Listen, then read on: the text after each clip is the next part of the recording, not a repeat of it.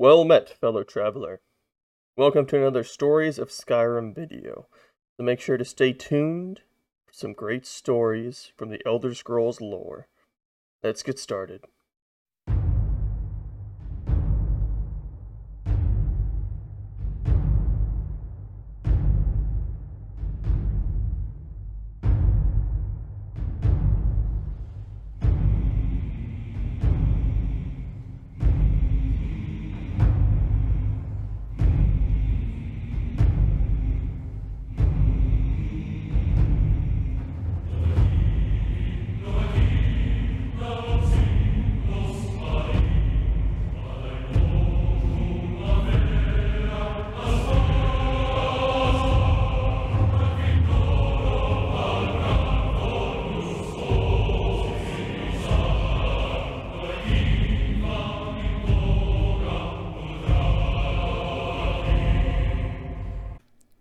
Remanada Chapter One, Sancre Tor and the Birth of Reman.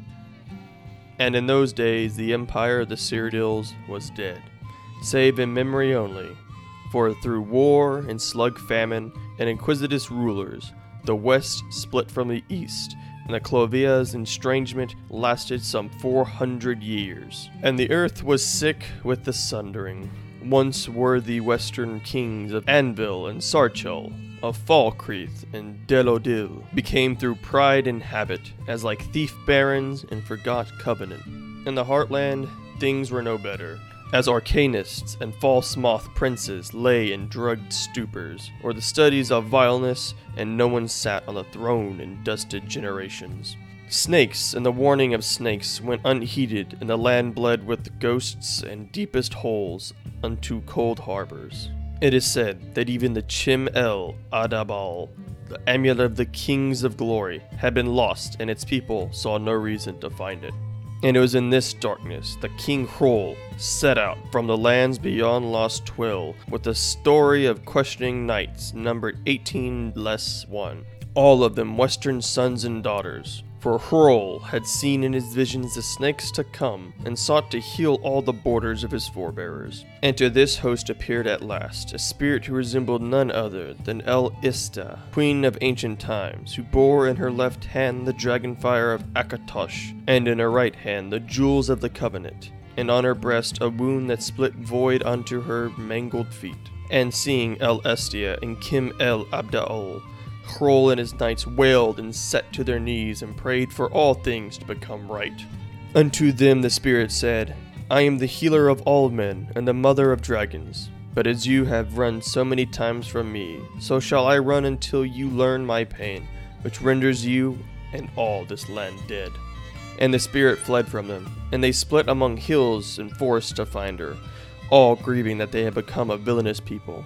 Hrol and his shield Thane were the only ones to find her, and the king spoke to her, saying, I love you, sweet Elise, sweet wife of Shor and of Ariel, and the sacred bull, and would render this land alive again, not through pain, but through a return to the Dragonfire's covenant, to join east and west and throw off all ruin. And the shield Thane bore witness to the spirit opening naked to his king, carving onto a nearby rock the words, and Hrol did love unto a hillock before dying in the sight of their union.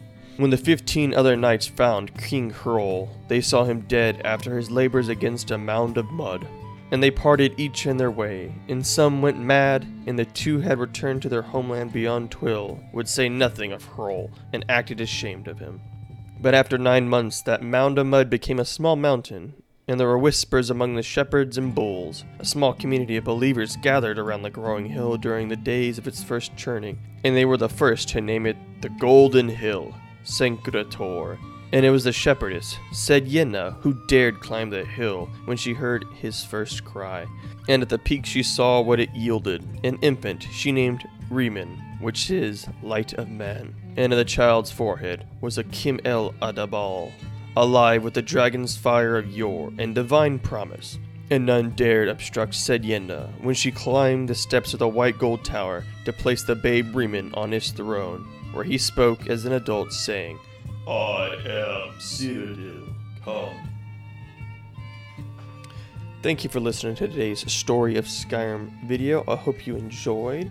We're getting into some more interesting lore, I could say.